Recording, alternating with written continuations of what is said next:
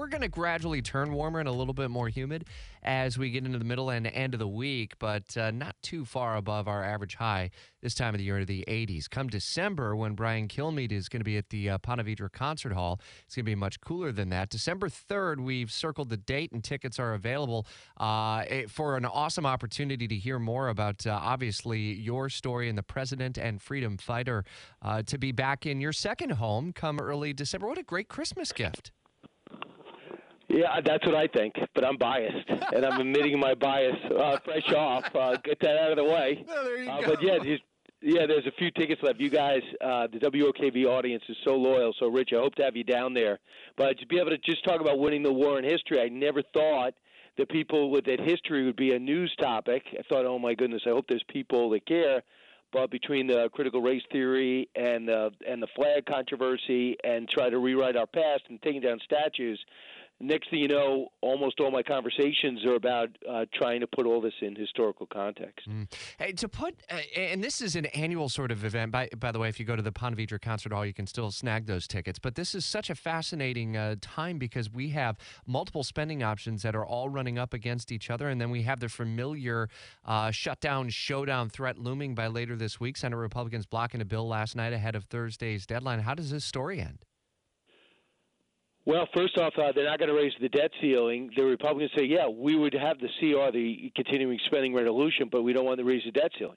You're about to put $3.5 trillion, money we don't need. They don't see us, and I don't think we're in a depression or a great recession situation. It's not an emergency. We already spent so much money because it was an emergency, and now we're coming out of the pandemic. We realize we've got to live through it, not run from it.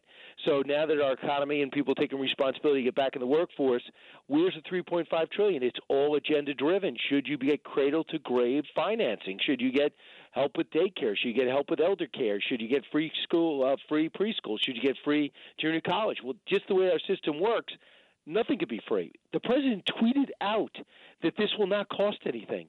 And I'm saying to myself, is this a joke? Is this the Babylon Bee? And he's gotten so ridiculed from it, but his chief of staff said the same thing. It won't cost anything. And what they mean, if you have to take a leap, is the tax is going to go up so high, it's going to pay for itself. Even if you go by their numbers in raising taxes, which is going to hurt the economy, one would argue, that still doesn't add up to $3.5 trillion. Where do you get that number from? Some moderate Democrats won't go along with it.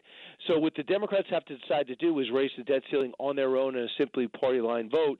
Now we're going to go back and forth on whose fault it was that the government's going to shut down. I do believe this thing's going to shut down.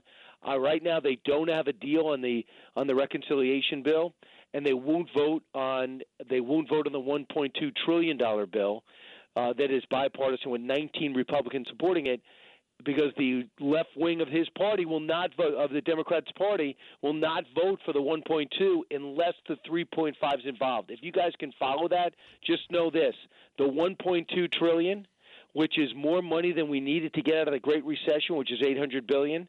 We thought that was a lot of money. The 1.2 trillion, they say, is not anything to do with their priorities. So these left-wing Democrats, the squatting company, will vote against it. So Nancy Pelosi's got to find a way to whip that bill together and then jam the other one down our throats.